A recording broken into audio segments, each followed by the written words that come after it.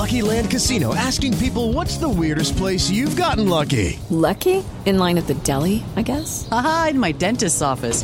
More than once, actually. Do I have to say? Yes, you do. In the car before my kids' PTA meeting. Really? Yes. Excuse me, what's the weirdest place you've gotten lucky? I never win and tell. Well, there you have it. You can get lucky anywhere, playing at LuckyLandSlots.com. Play for free right now. Are you feeling lucky? No purchase necessary. Void where prohibited by law. 18+. Terms and conditions apply. See website for details.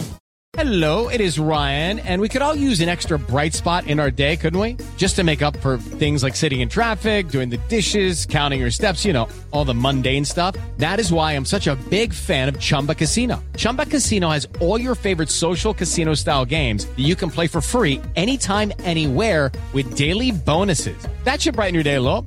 Actually, a lot. So sign up now at ChumbaCasino.com. That's ChumbaCasino.com. No purchase necessary. VGW Group. Void where prohibited by law. See terms and conditions. 18+. Hello, it is Ryan, and we could all use an extra bright spot in our day, couldn't we? Just to make up for things like sitting in traffic, doing the dishes, counting your steps, you know, all the mundane stuff. That is why I'm such a big fan of Chumba Casino. Chumba Casino has all your favorite social casino-style games that you can play for free anytime, anywhere with daily bonuses. That should brighten your day a little. Actually, a lot. So sign up now at ChumbaCasino.com. That's ChumbaCasino.com. No purchase necessary. VGW Group. Void where prohibited by law. See terms and conditions. 18+. This podcast is part of the Sports Social Podcast Network. This podcast is part of the Sports Social Podcast Network. This podcast is part of the Sports Social Podcast Network. This podcast is part of the Sports Social Podcast Network. This podcast is part of the Sports Social Podcast Network. This podcast is part of the Sports Social Podcast Network.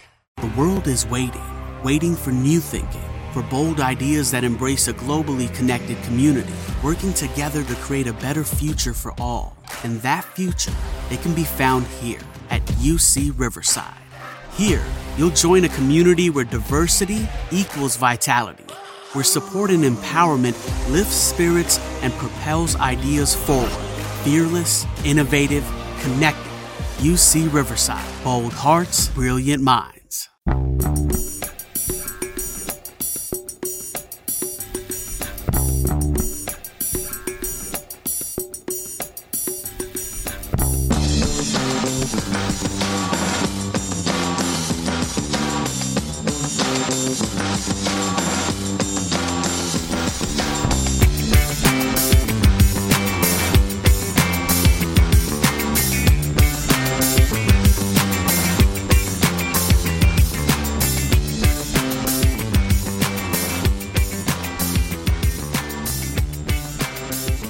Good afternoon, my name's Kevin Graham and welcome to A Celtic State of Mind. Today I'm joined by John Paul Mason, who has a cracking Celtic jersey behind him. Can you explain that jersey, JP?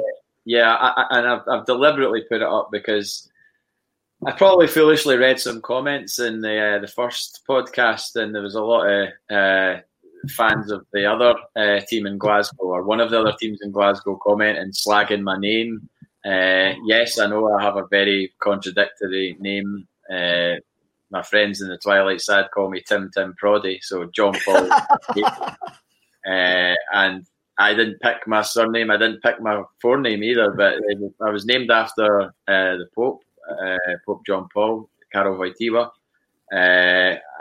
But Mason, my dad was from Bradford. They had an English surname, so, you know, that's it. It's not, there's no lodge connotations or anything like that. But when I played at Celtic Park in a Football Aid game, rather than have Mason on the back of a Celtic top, I thought I'd put my grandfather's name, which is my mum's maiden name, which is Cebulski, because he was Polish. So when I played in that game in 2011, I wore that top. So that's the actual top that I wore. So. Brilliant. So you like John, like Paul John, have actually played at Celtic Park. You've had the experience of stepping on that hallowed turf. And I believe me, even in the warm up, it was a buzz. But then to actually get on for the second half and play, and then not only play but score, and then not only score but score a second, and then second to score a third. So, and I stupidly didn't take the match ball, which was absolutely. I was just so caught up in the moment. I completely forgot that I should have taken the match ball. So I should have a match ball in here right now as well to present to you, but I didn't, and I regret that. And I played against Danny McGrain, and Joe Miller was in my team. So what a day! I've got the whole game. Brilliant. Yeah. So there you go. That's that top explained. Oh, that's magic. I must admit, I've never played on Celtic Park, but I was privileged enough to take part in the Hillsborough after the 30th anniversary of Hillsborough and the Justice campaign. I was asked to take the banner around Celtic Park before one of the games. Uh-huh. So that's the only time I've ever been on the pitch. But I remember when I was walking round, you got to one of the corner flags and you looked up at that big north stand, and you're like, wow, how small do you actually feel that park when you were walking round? And I can't imagine playing on it. It's one of those things. I always wanted to do it as a young laddie, but carrying that Hillsborough banner around is probably the closest I'm ever going to get to it now, because I'm too old now to actually even think about playing any charity games or stuff like that. So we've still got a 35-year-old in midfield, so it's not over yet. Well, we might get by the way, that's not a dig at Scott Brown. Well, I've actually got 10 years on Scott Brown, so and I haven't looked after myself like Zlatan and Cristiano Ronaldo. So I've had too many years of a rock and roll lifestyle to actually to be able to keep myself fit for that. What did you think? This is Hogmanay. This is going to be a strange Hogmanay for a lot of people. Yeah. I was thinking today, one of the strange traditions that we used to have in Bannockburn, and the scheme that I stayed in Bannockburn, was a guy used to come out at midnight with his shotgun. And when the bells went, he would fire shotgun. He would fire the shotgun in the air. And there was loads of kids in the scheme at that point. And when you turned 13, you got a shot of the shotgun at midnight. Really? I never took a shot because basically I was built like a scale at that point, and the shotgun would actually blew me into the following year, never mind. And I was just remembering that this morning for some strange reason. I'm going, the bells would go, and this guy outside with his shotgun giving it to the kids to have a go at the shotgun to fire it in there. You're from Bathgate, Any strange traditions through that way? Nah, there was none of that. Just there was always. I stayed in a little cul-de-sac, so we always had there was usually a gathering at one person's house. So everybody would just go there, and I'd sneak a few bottles of Baby Sham or something similar. But no, it was never any wild traditions really. No, certainly not shotguns getting fired. I don't know why that came back to me this morning, but it did actually just come back to me. It ended, obviously, I stay in Stirling, and the guy putting the shotgun after the Dunblane tragedy, he actually handed it back. Suit of amnesty, so he did have a license and all of that for it, but it was just after that he put it back. Remember it well. Aye, I know. Right, yesterday's game. What did you think? Well, I got to watch it, this has already been said by another fellow podcaster, friends of mine. They used the John Collins clip, the passing, the moving, the tempo, and it was all about that in the first half. It was an absolute joy. I was sitting watching it, going, "Is this actually happening? Are we playing this well?" And I know, you could say we're playing Dundee United, but given the horrendous time we've had of it of late, you take a performance like that against anybody, and got to remember we did it against Lille as well, to be fair. So, but I mean, the movement in the midfield was just brilliant. It looked like a really cohesive unit, and everybody knew their roles. And I think everybody seems to be bringing the best out of each other, which is something I've not seen in the midfield for a long time. Rather than just having like one person standing out, it's the sum of all parts. It's like everybody, and I mean, I know everybody's going to be going on about Turnbull, and I've got a friend who's like a really, really massive Motherwell fan. Like, he even goes to like their reserve games and things like that. In fact, he's the head of Rock Action Records, Mogwai's label. His name's Craig, and he's been going on about Turnbull for a long, long time, and told me at the time when we originally were going to sign him that we were getting a hell of a player. And I took his word for it, and now we're seeing it in a Celtic jersey, and he really is looking pretty special, I have to say. He's been a breath of fresh air to the side, and we're now seeing why the club were quite desperate to get him for that year.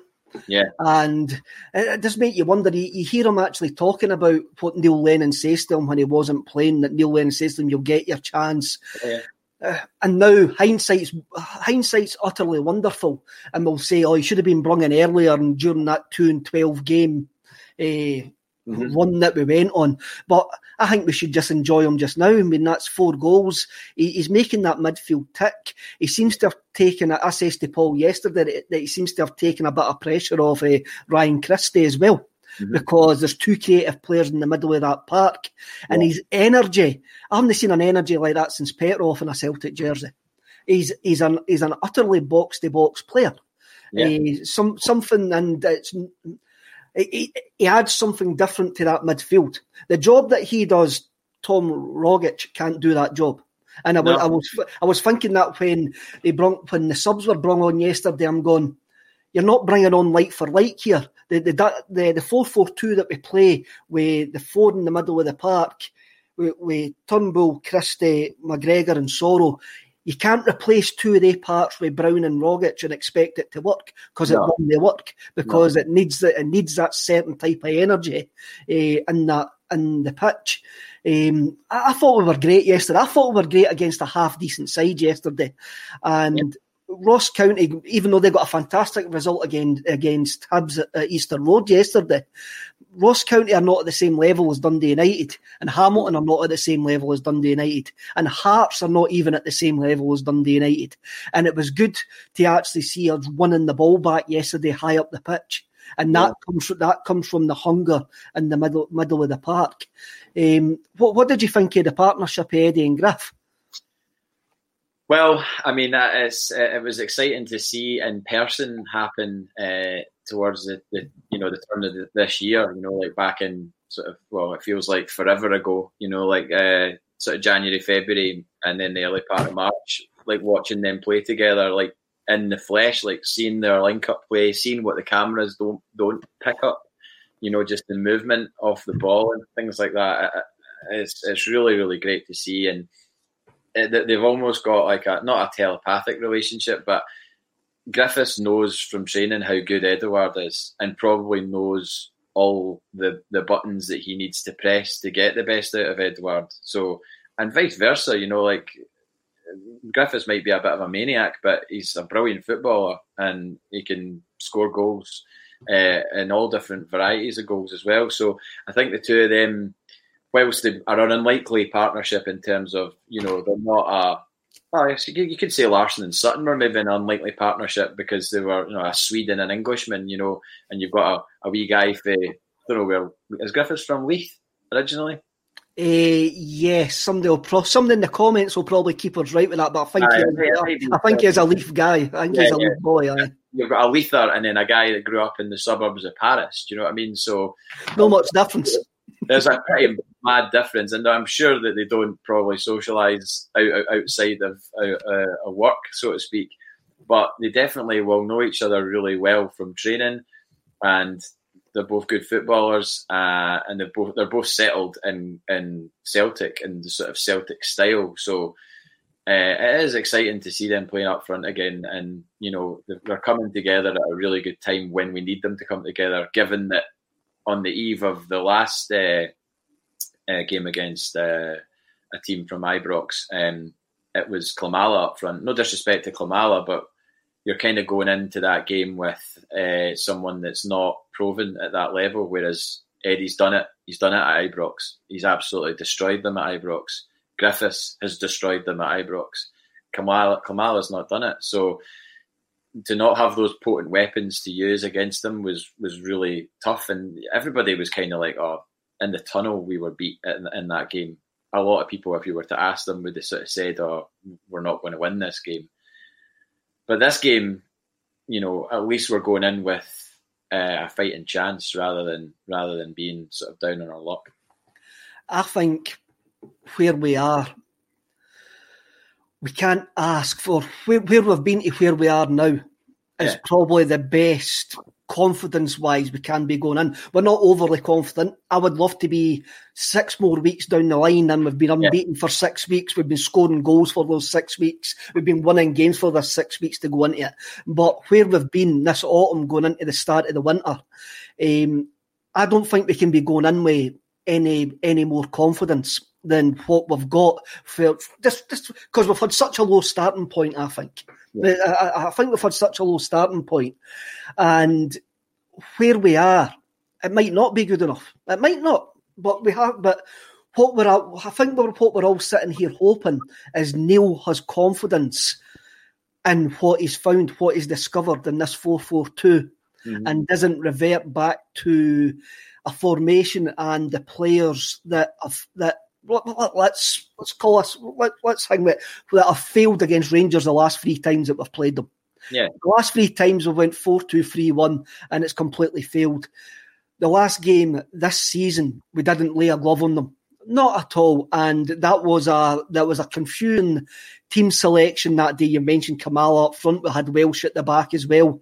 There just seemed to be too many doubts, and for me, coming into Saturday, Neil has to have the confidence in the players that are out there now. I mean, today's topic is obviously about Scott Brown and whether he'll come back in. I can't see Scott Brown coming back in. I personally wouldn't want him to come back in, because I reckon we're at the point now, we don't need to out-passion Rangers, we need to out-football them. And we haven't out-footballed them for the last 3 times. There's no crowd there, there's no emotion to actually feed off. We need to go out there and out-football them now, and that is down to the players. And we need to actually have a look at the players that are in form and play the way that we've played in the last, especially the last game there. Have a look at the players in form. And for me, that means no change. That means it's for they're taking the 4-4-2 to Rangers and go, you've never came up against this before. You've came up against the 4-2-3-1 plenty of times, and you've showed us that you know how to handle this. How are you going to handle this? How are you going to handle 4-4-2? How are you going to handle the energy of Griffiths, Eddie, Turnbull, Christie and McGregor? How are you going to handle that? I think we've got to go there and try that. If it fails, it fails. And we can stick our hands up and go, by the way, we think you've got the measure of us. But we can't just go and revert to type. If it fails, though, then you're going to have a baying mob for the manager, really, because I don't understand the psychology of this moment, because we're going into this game off the back of a decent, start of a run, really. With strong results together, we've kept clean sheets. So everybody and their dog will want that team that played, by and large, that team that played yesterday, to go and play at Ibrox. But if that team goes to Ibrox and doesn't play the way that they have been playing, is that suddenly Lennon's fault? Do you know what I mean? I don't get how.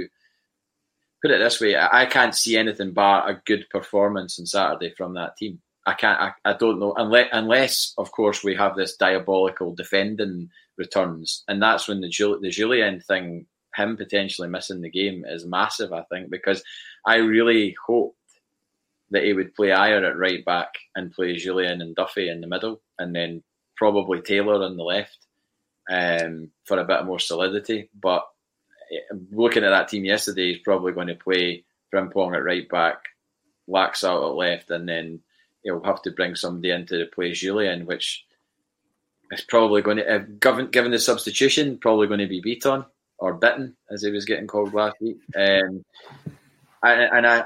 don't know. I'm not entirely comfortable with Beaton playing centre half. I know that he's been a steady pair of hands in certain games, but you looked at what he did yesterday in the box, a needless shove. You do that against Morelos, he's going to run with that, and he'll be down, flailing arms and everything else. I just think Beaton needs to be, if he is going to play, he needs to be a lot more streetwise than that, because they're going to be pulling out all the stops to do everything they can to get a win, especially if we start well against them. If they get breaks against us, then they're going to use what they can to get an advantage. You have a look at the Hearts Cup final. Any time a ball went into the box, we looked like we were going to lose a goal. Yeah. And that's been the case for months now.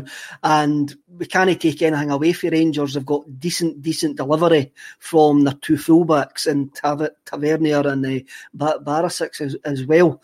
And we've got to stop that. We've got to stop giving away two cheap free kicks. Yeah. Round about the box. That's the thing. The daft thing is we do give away cheap free kicks, and you go back to like the Christie tackle in the Milan game, like absolutely wild tackle on the edge of the box that gives them what was essentially a penalty, because obviously the free kick was excellent. But there's got to be a discipline about the players, amongst everybody across the pitch. There has to be a discipline, and remember where you are on the pitch when you're giving away a foul that is in a dangerous area potentially. If it's anywhere wide left or wide right, they've got people that can swing in a ball, and Goldson's proved it this season that he'll eat it up in the box, and he's scored a crazy amount of headers. I've seen some stats. So it's all about discipline of position, I think, as well. Folk getting caught out of position is a worry. Frimpong in particular, I thought he was great yesterday. He looked really menacing, but you don't want any. Reach new career heights with University of Maryland's Robert H. Smith School of Business. Flexible MBA and MS options. GMAT and GRE not required. Learn more at go.umd.edu/Smith School. University of Maryland Smith School of Business. Inspired, fearless, unstoppable. This week on The Marketer's Report, Patrizio Spagnoletto, Global Chief Marketing Officer, Direct-to-Consumer for Warner Brothers Discovery, weighs in on building trust. Trust is a really hard thing to build and a really easy thing to destroy, and we have to be very respectful about that. Our partnership with iHeart has really helped us build that trust and that relationship with the on-air talent. As the #1 audio company, iHeartMedia gives you access to all. Every audience, live conversations, trusted influencers, and the data you need to grow. Go to iHeartResults.com for more. Gaps left behind him. I do worry about Jermaine. I really do. I think it would be really harsh to drop him after his performance yesterday. Yeah, I think it would be really harsh. But like you, I would like to see either at right back. But I think our hands are going to be tied because Julien's not going to be fit, and we are going to. There's no way he's going to be like that knock. You saw the way he was lying there. It was horrendous. Like the sound when he hit it. Oh, so horrible. I mean, and that he clattered his. I know that Julien has a tendency to kind of play up to, when he gets tackled or whatever, and he goes down, he taps the ground like a WWF wrestler or whatever, and it's a bit kind of over the top. But I don't think he can be accused in this instance of overdoing it with the sort of Protestant, like the pain protestations, because it looked bad. It really did look bad. I would worry about Frimpong the same as I worry about Frimpong when he's on Tinder picking girlfriends for America, with his defensive abilities. Then you'll have to say to Soro, and you would have to actually say to Ryan Christie on that side, you've got to watch here. You've got to be more disciplined in what you're going defensively, and you need to watch when you're going forward as well. I think Soro's got a lot more legs and could cover that. But again, that's the way Rangers played. Rangers played really narrow, and they get the width for their fullback. So I watched a bit of the St Mirren game when they lost in the Cup, and St Mirren got in their faces. And I really think that we need to play on the front foot. I think we're better playing on the front foot than trying to sit in. I think when you saw yesterday, we've got to try and win the ball high up the pitch. When we went to Ibrox and won 2-0 last season, what we done, we pinned them down at the corner in the first 10 seconds. Knocked that ball out the park, and I'm sitting there watching it with my dad going, what the... And we pinned them right there down in the corner. And he says, we're playing on the front foot here. I think we need to do that, and that's what I'm meaning about out-footballing them. There's going to be no baying 50,000 mob there anymore. We've just got to take our game to them. And we can argue till the cows come home what our game actually is, because I sometimes think we're a team without an identity. But when you saw it, we've got to say that our game was yesterday, that winning the ball back high up the pitch, keeping the pressure on. And that's what we've got to do. That's what we've got to do on Saturday for me.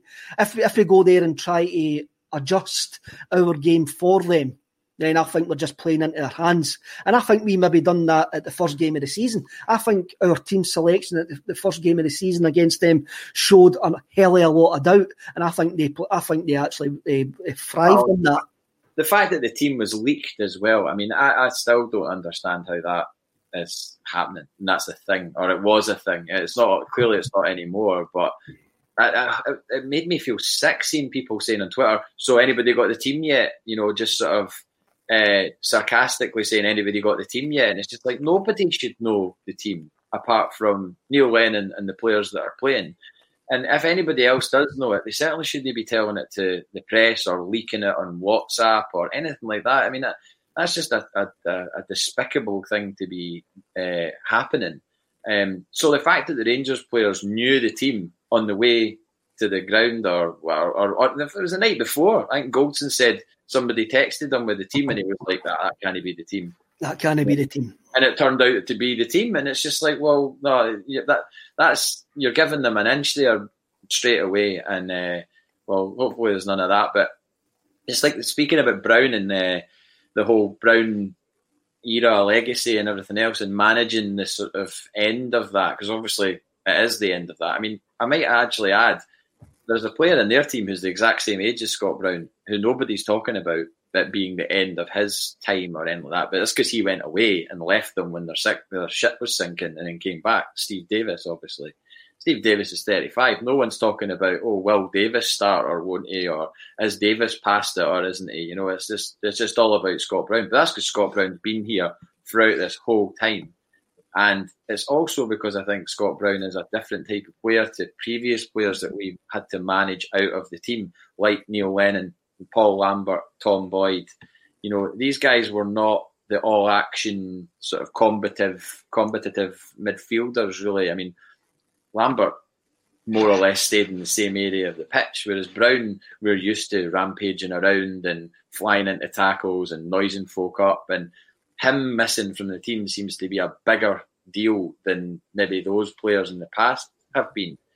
So I think that's why a lot of people have maybe a lot of people are wanting Brown to not play, and I get that. But then a lot of people do want Brown to play as well. So you've got a bit of a conundrum. But the more I think about it, and the more of what you've said there about we need to out football them, the more I see Soro's name on the team sheet on Saturday. I think that. I take your point about Davis, but I don't think Davis is their mindset, whereas Scott Brown has been our mindset for 10 years. Yeah, Scott Brown has been the fulcrum of the team. And Davis as well.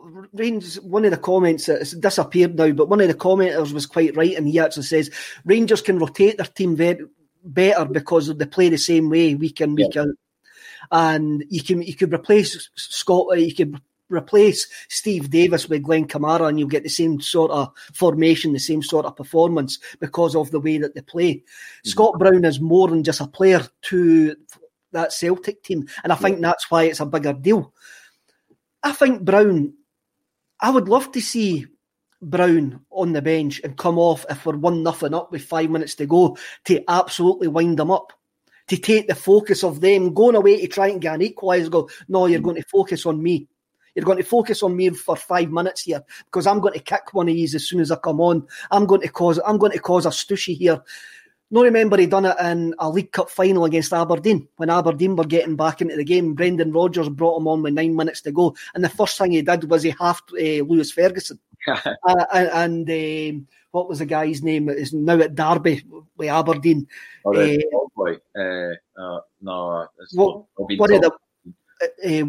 the brothers that's now at Derby, I can't remember his name. He got involved and all started pushing, and Shinnie, Jungle Lions just came in. he got involved, and Aberdeen, all the pressure that Aberdeen had in the 10 minutes before that disappeared. Because they then started focusing on Scott Brown. They then started taking the game to Scott Brown rather than trying to equalise. And I can see that more and more in a Scott Brown role. Yeah. I can see that more and more coming in to when Brown's going to get used. I mean, you look at the Hearts game. You had Naismith there who was going to wind us up. Mm-hmm. You had Halliday there who was now going to wind us up. The last couple of Celtic Rangers games, Brown's job has been to try to wind up Morelos. Yeah. And just leave that. As I say, I want to football them. I think it's what we've tried and what's worked previously hasn't worked the last 3 times, and we need to go into this differently. And our coaching staff have got to be thinking about that as well, rather than just going, look, we'll go the same again. Look, if it goes tits up, then we can go, we tried that. And I'm not going to slaughter the coaching staff for trying that. Yeah, I think, Scott Brown watching that game, as he obviously did for the majority of it before he got subbed on. Scott Brown sitting watching that game, I wouldn't have thought he could have too many complaints about not starting on Saturday, watching that midfield tick and the way that they complemented each other. I don't know the guy. So he might be sitting there going, I'm the captain, I should be starting and I'm fit or whatever. He might be thinking that, but at the same time, he might be like, look, I need to say and understand what is for the good of this team and the good of this club. And the good of this team and the good of this club is a functioning, free-flowing midfield that, regardless who was in that opposition yesterday, any team in Scotland would have struggled against Celtic the way they played in the first half yesterday. I think. And I include Rangers in that because I just think that they were just so at it, that everybody was at it, and there was nobody hiding in that game yesterday. Everybody wanted the ball, and it was really, really good to see. What is your team for Saturday then? It's got to be pretty much that team yesterday. I would play Taylor instead of Laxalt. I don't dislike Laxalt. I think Taylor hasn't really done a lot wrong, and I've started to see a few appreciation posts creep up for Taylor from people going, posting a picture of him and then going, this guy doesn't get enough credit, and posting his stats and all that kind of thing. And I just think, I don't know. I just think that I've got a feeling that Greg Taylor would be a better option at left back than Laxalt for this game. Anyway, centre half. I actually think I would probably bring Duffy back in over Beaton at centre half. I think Duffy, people talk about Lennon and his man management and things like that, and it's all about the timing of putting people in. You spoke about when we put Turnbull in. If he'd have put Turnbull in amongst that time when the pressure was really on and the team weren't playing well, that wasn't the right time to put Turnbull in. He picked his moment, and he got a moment by luck in the terms of the Lille game being a dead rubber for us anyway. It wasn't a dead rubber for them, let's not forget that. But he got that opportunity to play them that night, and they were hungry and they were ready. Their mindset was right. They trained well. They were fit. They'd seen the mistakes that other people had been making in the team, and they knew what to do to make things right, and they did. And from then, they've kicked on from there. So I think the way that he took Duffy out of the team when he could obviously see he was having a bit of a nightmare, things weren't going for him. He was making mistakes, not being the player that we know that he is. And I think, it could be a masterstroke to play Duffy on Saturday. I think, given that he's a proven international centre half, and he's a Celtic fan, and you're giving an opportunity to him to go and play in one of the biggest games of the last 10 years. How could you not be completely and utterly psyched and motivated for that game? Mm-hmm. And, I would go with that. And then midfield as is. You've won me over in terms of the Brown Soro argument. I think we have to out football them, and Soro's the right move on that front, and then Griffiths and Edward up top. That's it. I agree with you. My team's exactly the same as yours, and I says that yesterday. Stevie Mullen, I'm not looking at. I'm not being rude here by looking at my phone. Stevie Mullen, who's usually on a Thursday, sent me a message, and his team is really interesting. I'm going to read it out because Stevie kens a lot more about football than me. Mm-hmm. So his team's a 4-3-3, and they're going to and it's for a match-up basically. Mm-hmm. So his team's Barkas and goals, Taylor at left back. As you say, there's a whole load of appreciation coming out for Greg Taylor now, which is no surprising to me. I've backed him quite a lot. I think Taylor's a decent player. Mm-hmm. His centre half pairing is Duffy and Julien with Ayer at right back. His middle three is McGregor, Soro and Turnbull. And his front three, I'm going to go for the right-hand side here because your left-hand side might actually cause your jaw to drop. The right-hand side is Christie, Edouard, and who do you think he's got on the left-hand side? Mikey Johnston. Diego Laxalt. Oof. Wild. So when I saw this, I went, that's a really interesting thought. And he's actually gave me his thought process as well. So I'll read out his thought process. It's a 4-3-3, and everybody matches up with an opponent. Ayer versus Kent, Taylor versus Hadji, Duffy Julien versus Morelos or Roof, McGregor versus Aribo, Turnbull versus Davis, Soro versus Kamara, Christie versus Barisic, Eddie versus Golson, and Laxalt against Tavernier. Right? And he says, happy for their other central defender to get the ball. The way they play out is for Goldson to look for Tavernier, and if he's not on, to play into the midfield. And the midfielder lays it to the right back or back to Goldson. If we cut off that avenue, it's a punt up the park. So that's the reason that he's playing Laxalt out there to give basically stop that out ball to Tavernier. Yeah, it's an interesting one. I don't see Lennon. I mean, it'd be mad if Lennon just suddenly went, "Oh, I'm just going to completely change the formation." I think if that dropped on Saturday morning, I think the majority, I think Celtic support would go into meltdown on Twitter, be like, "What's he doing? You know, I can't believe he's changed it," and blah blah blah, and just it would be mad if that happened. But would they be really surprised knowing Neil Lennon's history? Well, yeah, it does like a wild card, but I think in this scenario, he's built this team over the last, 3-4 weeks. He's built this team up with Ibrox in mind. You'd like to think that a football manager thinks like a snooker game and is thinking, 3, 4, 5, 6 shots ahead. So I would like to think that Neil Lennon thinks like that. I hope he does, and then I hope that everything that has gone before is leading towards what will happen on Saturday. You would think so. There's quite a few comments coming in saying overthinking things, and I've already said that I reckon we overthought the game at Celtic Park at the start of the season.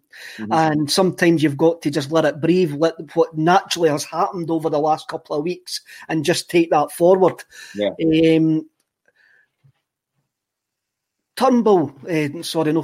Julien being missing is a big miss. Mm-hmm. And that means a massive decision is not going to be in goal, which everybody would have thought before this game. Mm-hmm. The massive decision is going to be in the middle of the defence. Mm-hmm. I'm like you. I would probably bring in Duffy, but it's more than likely that Neil Lennon's going to go with beat on or bit on. What do you think of that? Yeah, I mean, if you go by the fact that he brought him on as a sub yesterday to replace Julien, then he must have just thought, right, well, if this is going to be the case, then I'm going to need to give these guys some time together yesterday. I hope that's not the case. It might not be the case because every game is an individual sort of decision. Like, it's not as if, just because that happened yesterday, that's going to happen on Saturday. I don't necessarily think that's the case. Like you said, he's a wild card, and he might be protecting Duffy or keeping Duffy wrapped up for Saturday. He might have just thought, I'll just stick on beat on because we're winning. Because what was the score at that point? Was it We were 2-0 up. As I says on the post-match yesterday, I reckon he brung on Bulletin because the way the game was going, and we were going to have a lot of the ball. Yeah, that was the only reason I thought he brung on Bulletin. Yeah, so that might not be the case. That a lot of people, and myself included, would think, oh well, he's brought on Bulletin because that's who he's going to play on Saturday if Julien's missing. But that might not be the case. I think Duffy's got a point to prove. And is that the poll that's coming for your opinion? Yeah, they're always going by when I'm on this. I think Duffy's got a point to prove, and why would you have somebody sitting there like a coiled spring, ready to burst with enthusiasm and hunger, and not play him? I mean, he's going to see what Shane Duffy is like in training and his appetite, and I think it wouldn't be a bad shit. And certainly, if Julien had been fit, I think it would have been Julien and Ayer centre half. Julien and Duffy centre half, and Ayer on the right. I think that was where it was going. But this obviously potential injury is going to rock that. But somebody said in the comments there, when was the last time Brown played well against Rangers? You have to kind of go back a while. I think maybe to the game where we won the league against them. I think, was that the game? Was it when Forrest scored? Brown played well that game. When Forrest scored the winner. But it is a while. You've got to admit, it has been a while since you've kind of thought Brown bossed that game. Yeah. I do agree with you.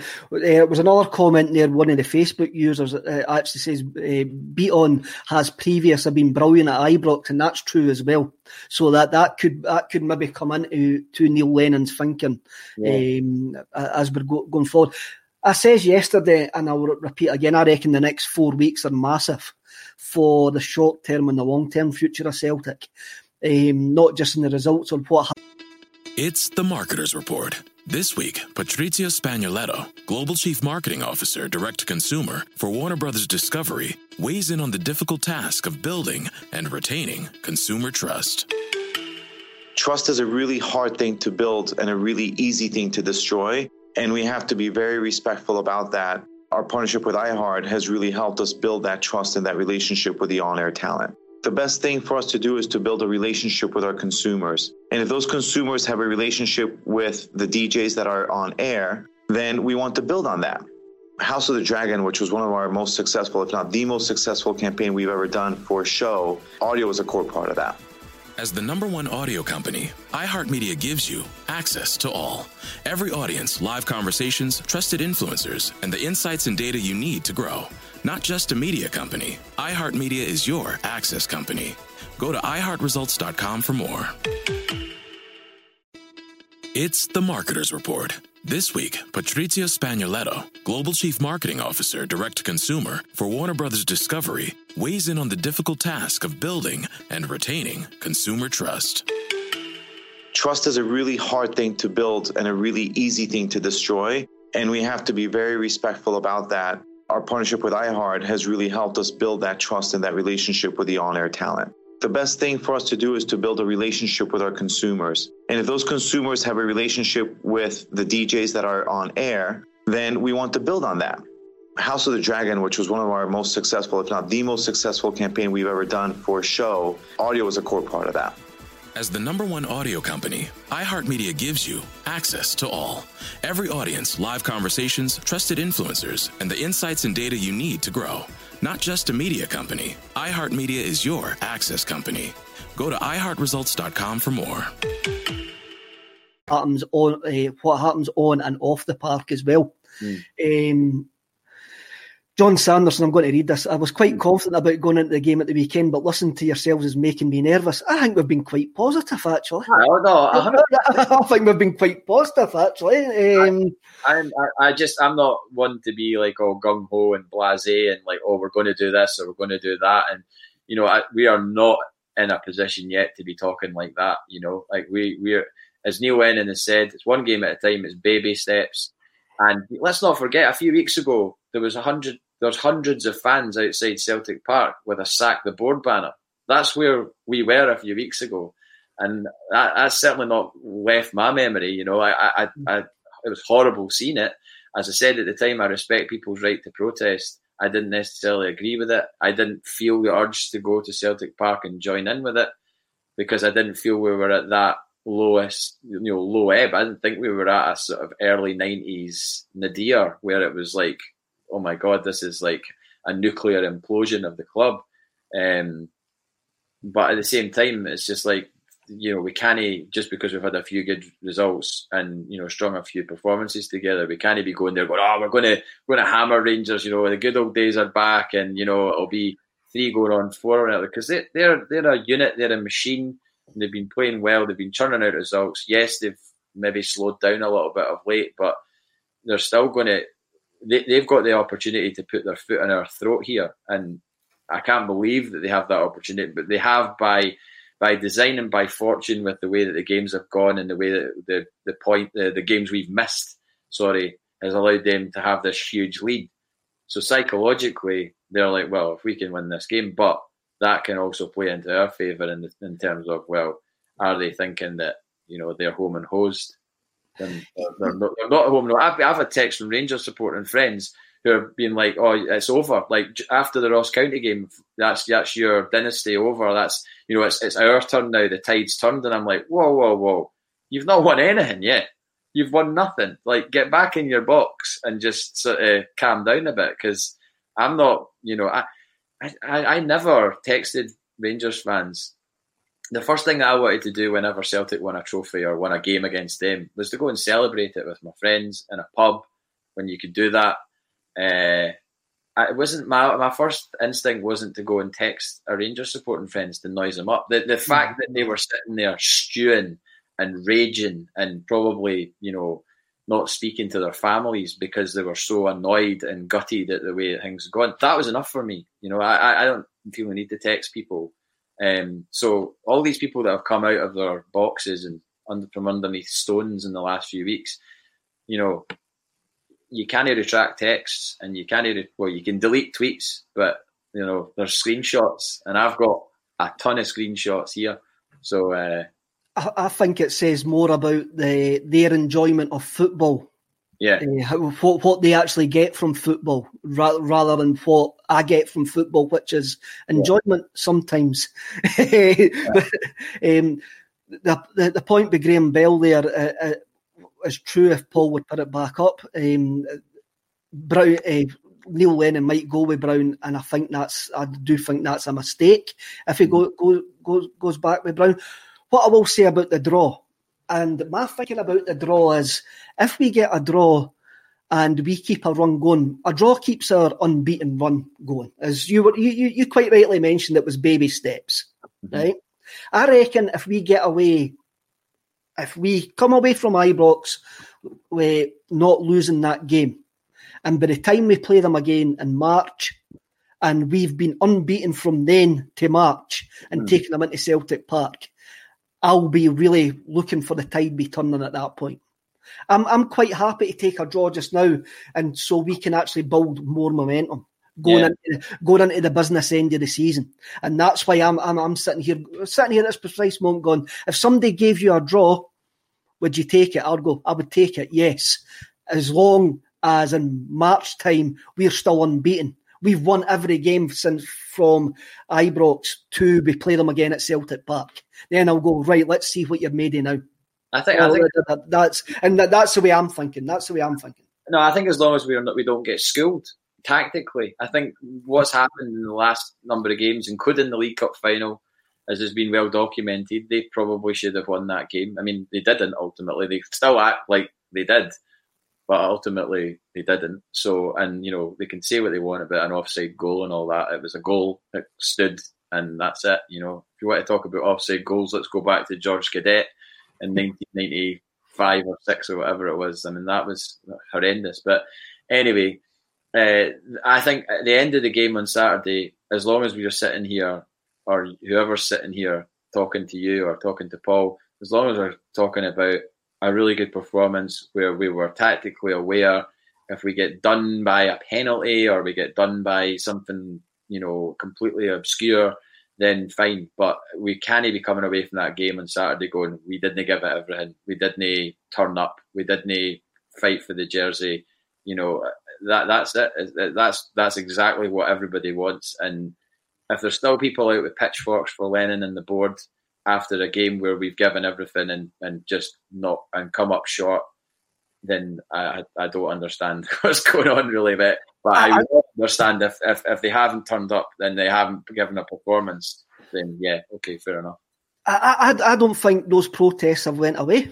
I still think they're there, and I do think a defeat, as you say, a defeat where we get schooled once again, then the pressure's back on Neil Lennon, and those voices will be to the fore again.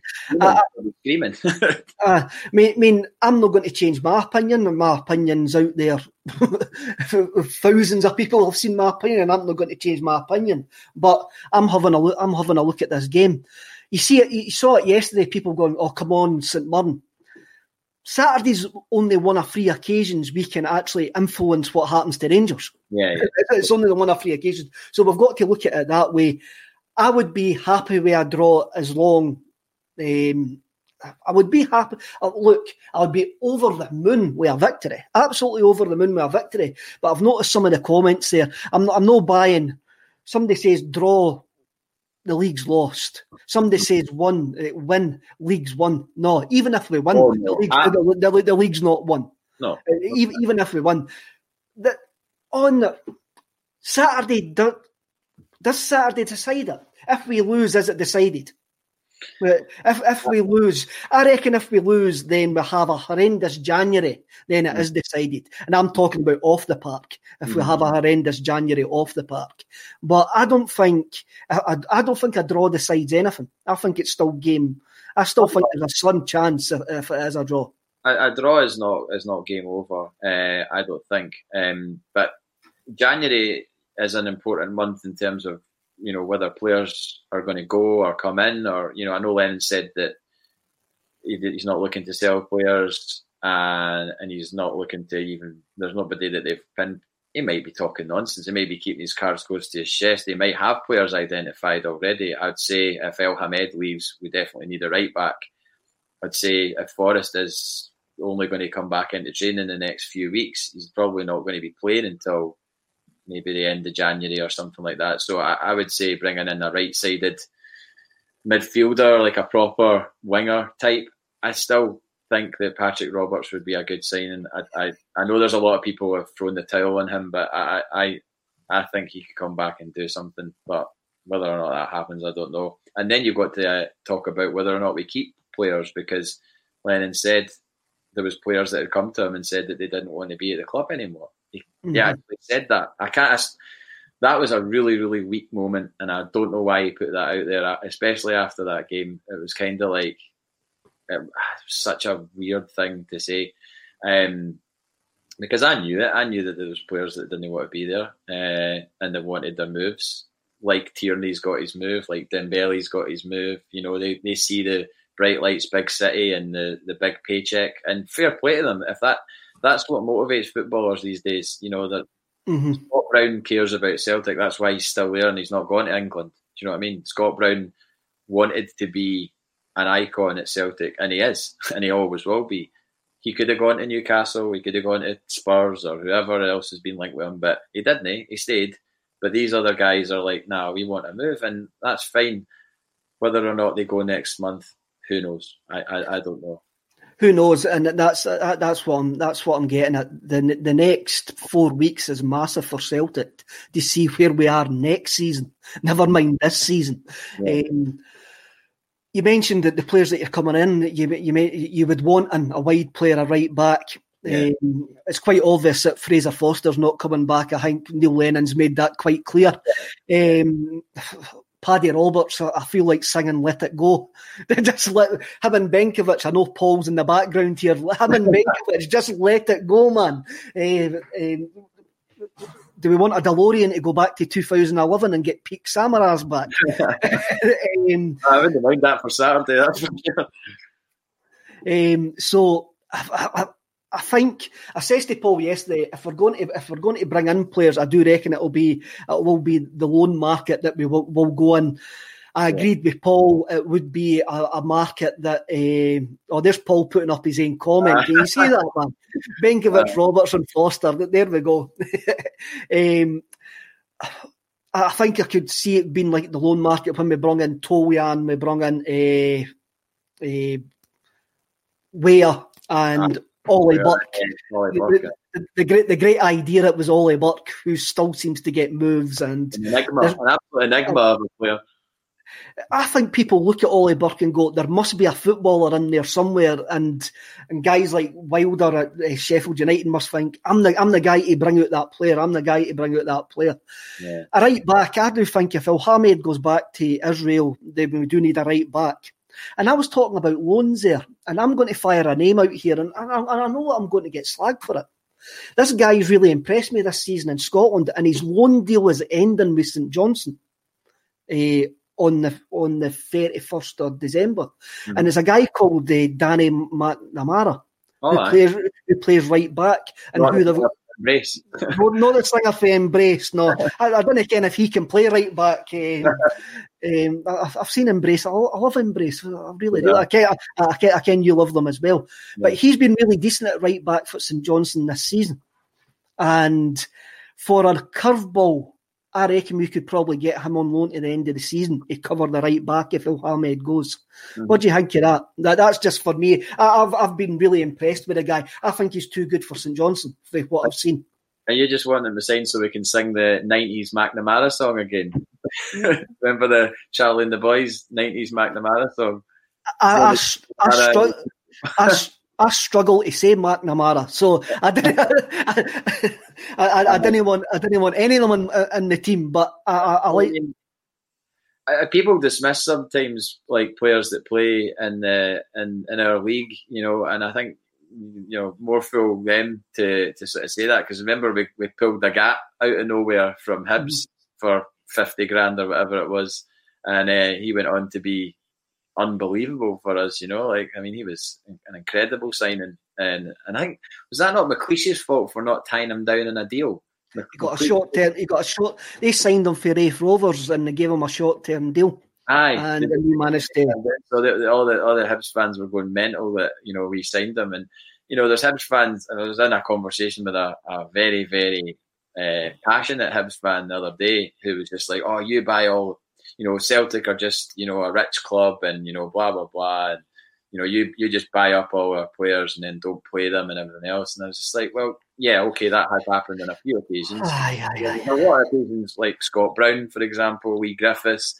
That's just the nature of football. It's not like Barcelona don't sign players from the Spanish league and then develop them, or Bayern Munich in Germany. That it happens in leagues. It's just the nature of the order of the tree, so to speak. So like I would not hesitate at going for somebody that's performed, like Greg Taylor, for example. Greg Taylor performed consistently for Kilmarnock and earned himself a transfer fee of £3 million, which, we paid that at Turnbull from Motherwell, as well, paid that. So, I think if guys know the league and, they've had that sort of grounding against all the teams and have played consistently well, then, I wouldn't be against it. But I think we definitely need a right back to come in, I would say.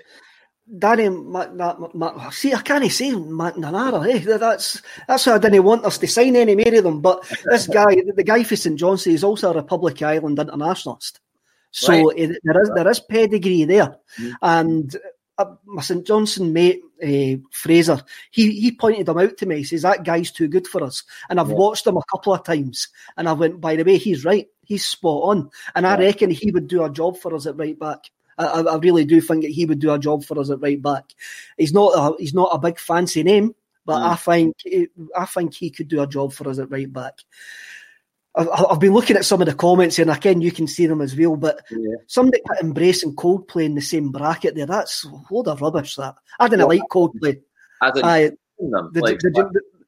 He says Embrace and Coldplay were rubbish.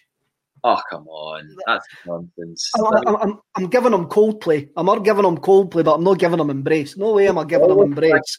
People see, I saw Coldplay at the Liquid Room in 2000, the year 2000, just as Yellow had come out in parachutes and all that, and it was absolutely amazing. And I've always liked them since that moment, and I know that they're considered a bit sort of, mediocre or bland or whatever, but I think they've got some great songs, and you don't get to that level of success unless you're half decent.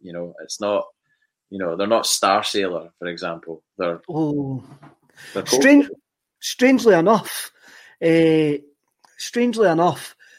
went to see Spiritualised, and the bass player for Star Sailor now plays with Spiritualised. He's in Jason Pierce's session band. Which I found completely mind blowing when I found that out. That the guy for Star Sailor has now got a decent gig. Well, I mean, I certainly wouldn't hear a bad word said about either of those bands, but I get that they're not everyone's taste. But as Paul's saying, if Coldplay weren't massive, you'd love the first few LPs, Kev. Well, I'm sure I'll maybe need to go back, because he did eventually convince me about Radiohead. And when I was mentioning what convinced about Radiohead, are you? I had to be convinced about Radiohead, and since I've been working from home, I've actually worked my way through their whole albums, I'm now going, how come it's took me 23 years never to listen to OK Computer? And I've missed 23 years of having OK Computer in my life, so that's so I'm not willing to write everybody off. On some days of the week, OK Computer is my favourite album of all time. Like you could catch me on a Tuesday and ask me, and I would say OK Computer, because I just love that record so much. I bought it the day it came out, just on a whim. I was like, I'm going to get that because I kind of like Paranoid Android, the single that was out, and I got it. And I went home, listened to it, and then I listened to it again, and then again. I listened to it 3 times in a row, and I hadn't done that with an album maybe since, I don't know, Morning Glory maybe. And I just fell in love with it, and I was like, right, okay, I'm completely in on Radiohead. I'm going to go and see them the next time I can. And first time I saw them was in the tent on the Kid A tour in Glasgow Green. Same night Celtic played Helsinki. Chris Sutton scored. Remember? I think. Extra time, mate. Yeah, so I was like checking the score and getting folk to text me. Radiohead can't tie Pink Floyd's boots. Well, we're not comparing Radiohead with Pink Floyd here. Like, I mean, I get Pink Floyd are on a different plane, so that's fair enough. But here, you were going to ask me about my highlight of 2020, which yes. is a hard thing to do. Well, let's get it back onto football, since somebody called Fender Taylor saying, what's Coldplay got to do with Celtic? And I kind of agree. What has Coldplay got to do with Celtic? Well, I mean, obviously this year's been horrendous for a number of reasons, personally and obviously in a football sense as well. Just obviously not getting to go to the games. So I think my highlight has to be the Scottish Cup final, purely because of the importance of the moment and, you know, the fact that it was almost going away from us, and I was starting to have real nightmares about what would happen if we lost that game, and, you know, the amount of gloating that would be done by several jambos that I know and everything else. So to come back and to win it on penalties was, I mean, that'll go down in Celtic history. For the fact that it'll be the first Scottish Cup final that was played without any fans, you know, and the fact that it was like Conor Hazard that was in goals and a penalty shootout, you know, Christopher Ayer thumping home the winner. I mean, it was absolutely amazing. But the highlight for me, other than that, would be the first half against St Johnstone at McDiarmid Park in February, when we absolutely blew them away. That first half was like complete and utter perfect football. And yeah, you could say it's St Johnstone away or whatever, but it was just... And to witness that sort of comeback from the defeat against Rangers at Parkhead, and just to see the team like absolutely playing with a freedom that was, you know, it was amazing. And I was obviously going to the game, so that I missed that so much, that aspect of going. I know. And like actually just being there on a freezing cold night, and, you know, Perth or wherever, and like the St Johnstone Cup game when Ryan Christie scored and the ground was like an absolute quagmire, things like that. It's just I was at every Scottish Cup game right up to when it stopped. I was at Clyde away, Partick away, St Johnstone away, and then obviously couldn't get to go to the last away game I was at, and I was with Paul, was the St Johnstone Cup game. That was the last away game. That was the last away game I was at. I do miss it. I do miss going to the games, but there's a worldwide pandemic, and it's something that we just need to. It's something that we look. See at this point next year, and this takes us on to the next point. The podcast that I was going to bring up. We've been Hogmanay, and people look forward and look back and eat shortbread and dance to Jackie Bird on BBC Telly and Joe Hollins and all of that. This point next year, I want to be back at the football and back at gigs. Me and you are massive music heads. I want to go and see the Twilight Sad at the Barrowlands, doing the quadraphonic thing. If that's ever going to happen, I want that to happen. So at this point next year, right? Who do you think in the Celtic team we will say goodbye to, whether they'll leave or an influence? Who do you think 2021? This year's been the final year at Celtic. Oh, I think there's a few. I mean, sadly, there is a few. I think there's a natural end for guys like Tom Rogic. I think we held on to him and thank God we did, by the way, because he's still going to make a contribution. And I think going to Qatar it's like a footballer's kind of, graveyard, really, isn't it? Where you just go out there and fair enough, you get paid loads of money, but you don't play at any level. Nobody sees you playing. It's not as if Qatari football is prominent on any of the channels, so you just disappear into a kind of footballing abyss. So I would like to think Rogic would get a move to a better league, just so that he can keep playing at a high level. So I think he'll go, and he'll definitely go with everyone's best wishes, as he was getting when we thought he was going, because you saw all the platitudes on Twitter, farewell Tom Rogic and all that, and then it's like, oh well, he's actually staying. And I think Cam, I think, is a certainty to go. I think it's his head's elsewhere. I don't doubt that, and I think maybe had it not been for COVID, he probably would have gone in the summer. Controversially, I think Callum McGregor will leave. That's a controversial one. I think I don't know where he'll go. I think the Premiership a likely destination, but I think he might leave. I don't want him to go. Obviously, I think he's a natural successor to Brown with the captaincy and all that, and he's obviously steeped in Celtic from being a academy kid and everything else. But I don't know. I just don't. I see him wanting to go and challenge himself elsewhere, and likewise Christie. I think everybody kind of knows that Christie wants to go and play somewhere else. Nice have been linked with him. Would be a great move for him in terms of his lifestyle. I lived in Nice for 6 months. It's a brilliant place on the south of France. I wouldn't leave Celtic to go there. But if I was a football player, I would go and play there for 100 million%. Would go and play there. I wouldn't leave Celtic for anybody. But then that's me. I'm not. I know. I'm not them. So, that's the few that I can certainly name that I think will not be here this time next year. I think McGregor. If McGregor's going to go, he'll go wherever Brendan Rodgers is at that point, which could be Leicester City, could be Arsenal. Yeah. At that point, for me, I think Ryan Christie will go in the summer as well. I think he'll have a half-decent Euros with Scotland, and he'll get the move that he wants down there. My controversial one, who I don't think will be in the Celtic team this year, at this point next season, is Christopher Jullien. I think Christopher Jullien will leave Celtic in the summer. Mainly, if the two French lads go, I think Jullien will follow them. I think Jullien fancies a crack at the English Premiership, and I think he'll be I think for me, if you're looking for a wild card who won't be at Celtic, at the start of next season will be Julian. Yeah, I mean, I guess the obvious one that we didn't speak about there was Edward. He will probably go, won't he? I mean, I think we've already held on to Edward longer than any of us anticipated that we would. I just hope that it's like Dembele when we had Dembele. It's just like appreciating them when they're here, you know, instead of worrying about when they're going to go, which they inevitably will. You know, like I think back to the time when Dembele was here. The guy was unbelievable. I know. Like he was absolutely he destroyed Rangers. Absolutely destroyed them.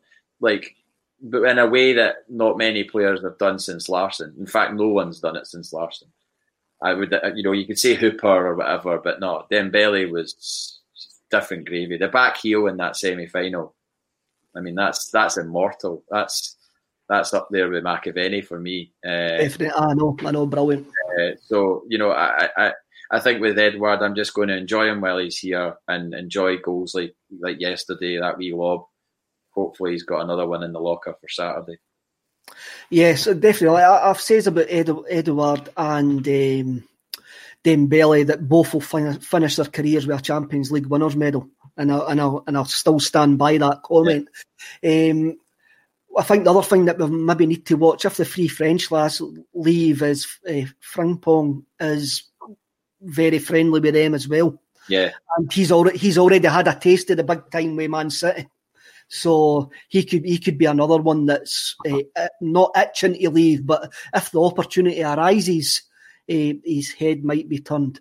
Yeah, I think we just have to accept that like players that these days aren't going to be like Scott Brown. You know, they're not going to be committed to a club for their pretty much the rest of their career when they sign at an age of whatever Brown was, 24, 23, 24. Mm-hmm. You know, it's just unlikely that that's going to happen. It's just we were fortunate to get Brown at that time, despite another team wanting him, and we paid the money. A lot of people questioned the money, but I mean, God, what we've got out of Scott Brown for the $4 million or whatever it was we paid, it's absolutely ridiculous, really. You know, and anybody that could argue, oh well, you know, a Hibs fan going, oh why did you sign Scott Brown? It's like, well, we signed Scott Brown and he's been our, you know, linchpin in our midfield for 10 years. It's not like we signed him and like made him sit on the bench. You know, it wasn't oh God, who was that guy? We said like Ulrich Larsson or, you know, somebody who was a striker. Who was the striker we signed from Hibs that Chris Cullen. Chris Cullen, yeah. It was like how can you ever forget Chris Cullen? I tried my best. That last minute winner against Gretna at Fir Park, we'll always have that moment, me and Chris. With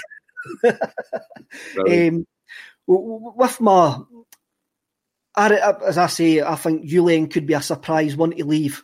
And so the next question that leads on to who will be sitting here raving about on Hogmanay 2021? And I'm going to come in. I'll come in with mines first. Okay, give you a bit of time. I think at Hogmanay 2021, we are going to be raving about Jack Hendry in a Celtic shirt. Oh, wow. See, I don't have a problem with that. I thought Jack Hendry was treated really, really badly. And see, if you look at the run of his games, it was all games we lost. And it was just a bad run. And I think in those 3 games, the Celtic support made up their mind about Jack Hendry. Mm-hmm. And he wasn't responsible solely for the losses. It was a team thing. Kev, you on the glue now. But I really think that Jack Hendry got a rough ride of it. You know, I'm not saying he's going to come back and become a Celtic captain or anything mental like that. Do you know, I remember one time, guy next to me, and I sat in my old seat up in the Jock Stein stand. So I had a season ticket from 98 to 2008 in the Jock Stein stand, and there's a guy sat next to me, and Raphael Scheidt came up for a header and put it. I don't even know if he headed it or it was a corner. And then as he was running back to the halfway line, the guy next to me went, "See the way he's running back to the halfway line there, son? Reminds me a lot of big Billy McNeil." I was like. The way he's running back to the halfway line reminds you of Billy McNeil. I'm like, that doesn't say much for Billy McNeil if that's, you know, or it doesn't say much for Raphael Scheidt that's your only comparison is the way that he runs back to the halfway line. I just went, nah. So, well, the guy who scouted Jack Hendry says he was like Beckenbauer, sorry. He did say that, and I reckon him getting taken out of Scotland, going to Belgium, going to a decent league in Belgium, and just getting himself a time to breathe out with the whole bubble of the Scottish game will do him good in a summer which looks like we are going to rebuild. And I'll also say as well that I reckon it'll be Hendry and Greg Taylor. We'll be looking at Greg Taylor completely differently at Hogmanay 2021. I was going to say, you got Jackenbauer. Are we going to bring Shved back from Belgium as well and really make it a party then? I just have... I think I don't think... I can't see a future for him at Celtic. He sounds like his attitude seems to be utterly stinking. Has been terminated. Yes. But I do have a bit of hope for Jack Hendry. I really do. I do think there's a player there, and I do hope that this year, taking him out of the firing line completely, sending him to Belgium. He's been really, really good in Belgium. Will do us good in the long term. Yeah, I've got a feeling Mikey Johnston's going to be a first team starter by then. I think Mikey Johnston will be, just from what I've obviously only seen what everyone else has seen of him, and he's never really had a consistent run of games, but I think he might take one of the midfield places that's up for grabs. When there's departures in the summer, inevitable departures in the summer, I think Mikey Johnston has what it takes to be a proper first team player at Celtic, whereby his name's on the team sheet, like a McGregor or like a Christie or whatever. I just provided he steers clear of injuries, because obviously he's had his problems with that. But I really like him. I think he's a really lively, very kind of unpredictable player, and we've not had anybody like that for quite a while. I don't think somebody that can just, open a tin of beans with his left foot. There you go. There's one of your analogies. So Sean F is commenting, Luca Connell will come through next year, guaranteed. There's another one as well. If there could be room open up in the squad if Cham and Christie leave, then there could be room for him. Mm-hmm. Before we go, we need to get your prediction for Saturday. So, what are you going for? Right, well, I don't normally do predictions. I really don't, and it's not something I normally feel comfortable with. But if my heart is ruling my head, I'm going to go 2-1 Celtic. You're going 2-1 Celtic? Yeah, 2-1 Celtic. And then that's not on a kind of, we're amazing, they're rubbish or anything like that. They're clearly a good team, but they haven't come up against anything like what we've got. And when they have come up against anything recently, including St Mirren, St Mirren beat them, and beat them well. Mm-hmm. And they struggled against, was it Dundee United away? They struggled. They got a 2-1 at Dundee United. They were 1-0 down to Motherwell for 75 minutes or 73 minutes or something like that. So they were looking a bit shaky there. I just don't think they've come up against anything like us. So, if you're putting form versus form, and I know form always goes out the window with these games, or supposedly does. That's what I'm basing my opinion on. I've got a feeling about it, because, if we were where we were 3 or 4 weeks ago, it would be a horrible, horrible situation to be going from, say, the Ross County game or the St Johnstone game straight into a game at Ibrox. But what we've built in the last few weeks surely doesn't just disappear on Saturday at 12:30. Hopefully it doesn't. As I say, we are in a better place where we were 3 or 4 weeks ago. It's maybe not the place where we wanted to be, but it's better than what we are.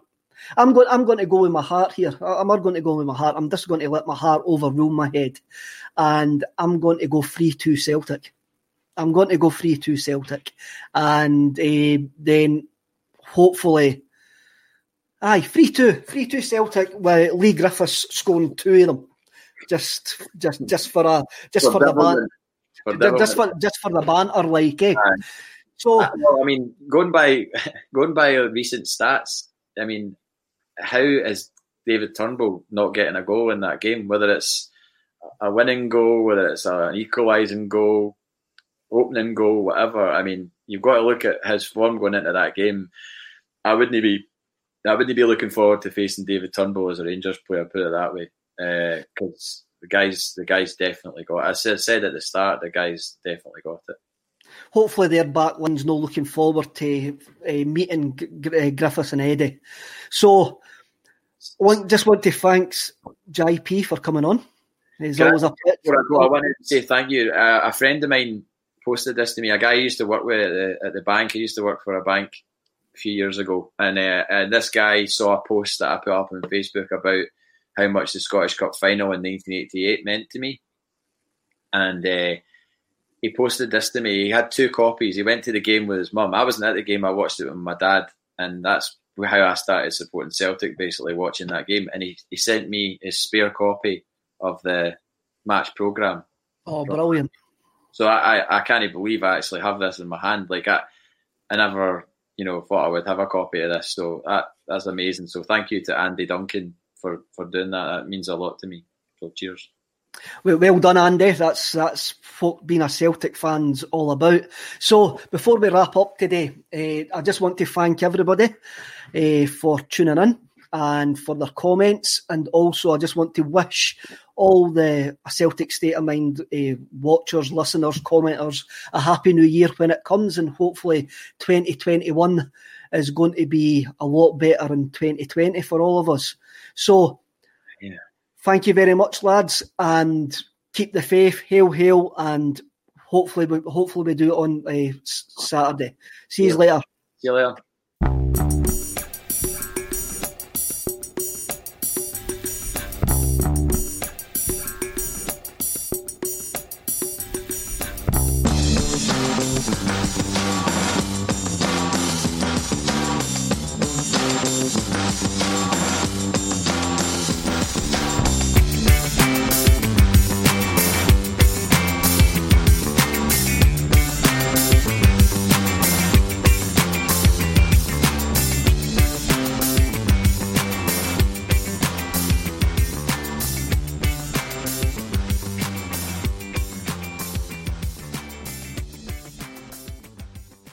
Message and data rates may apply. Guys, got hair loss? I know what you're thinking. Should I shave my head, comb it over, wear a hat? Just stop. This isn't 1970. Keep your hair and your confidence, because Bosley, America's #1 hair restoration experts, can give you your real hair back permanently. Check them out today, because they're giving away an absolutely free information kit and a free gift card to anyone that texts EASY to 203-203. Dude, you don't have to look like your dad, because this isn't your dad's hair loss treatment. People all over the country trust Bosley because they're ahead of the curve. They use the latest technology to give you your real hair back. And the best part? Bosley's permanent solution is protected by the Bosley Guarantee. Let Bosley show you for free how awesome your hair could look with an absolutely free information kit and a gift card for $250 off. Text EASY to 203-203. That's BASY to 203-203.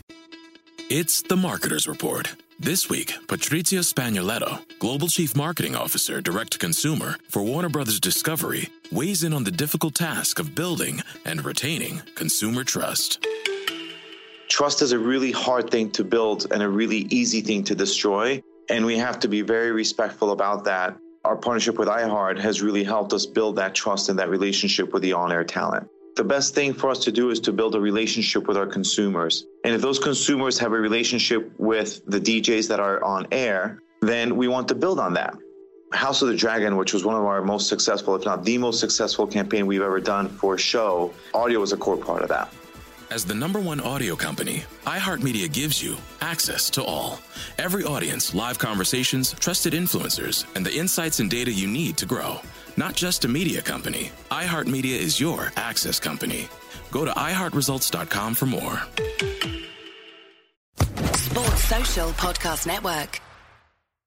Sports Social Podcast Network.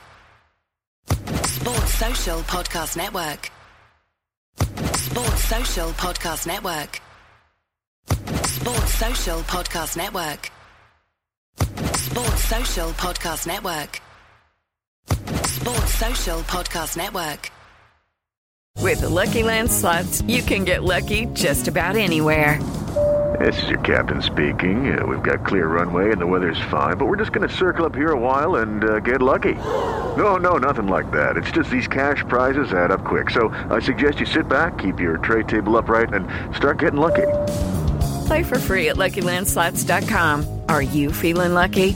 No purchase necessary. Void where prohibited by law. 18+ terms and conditions apply. See website for details.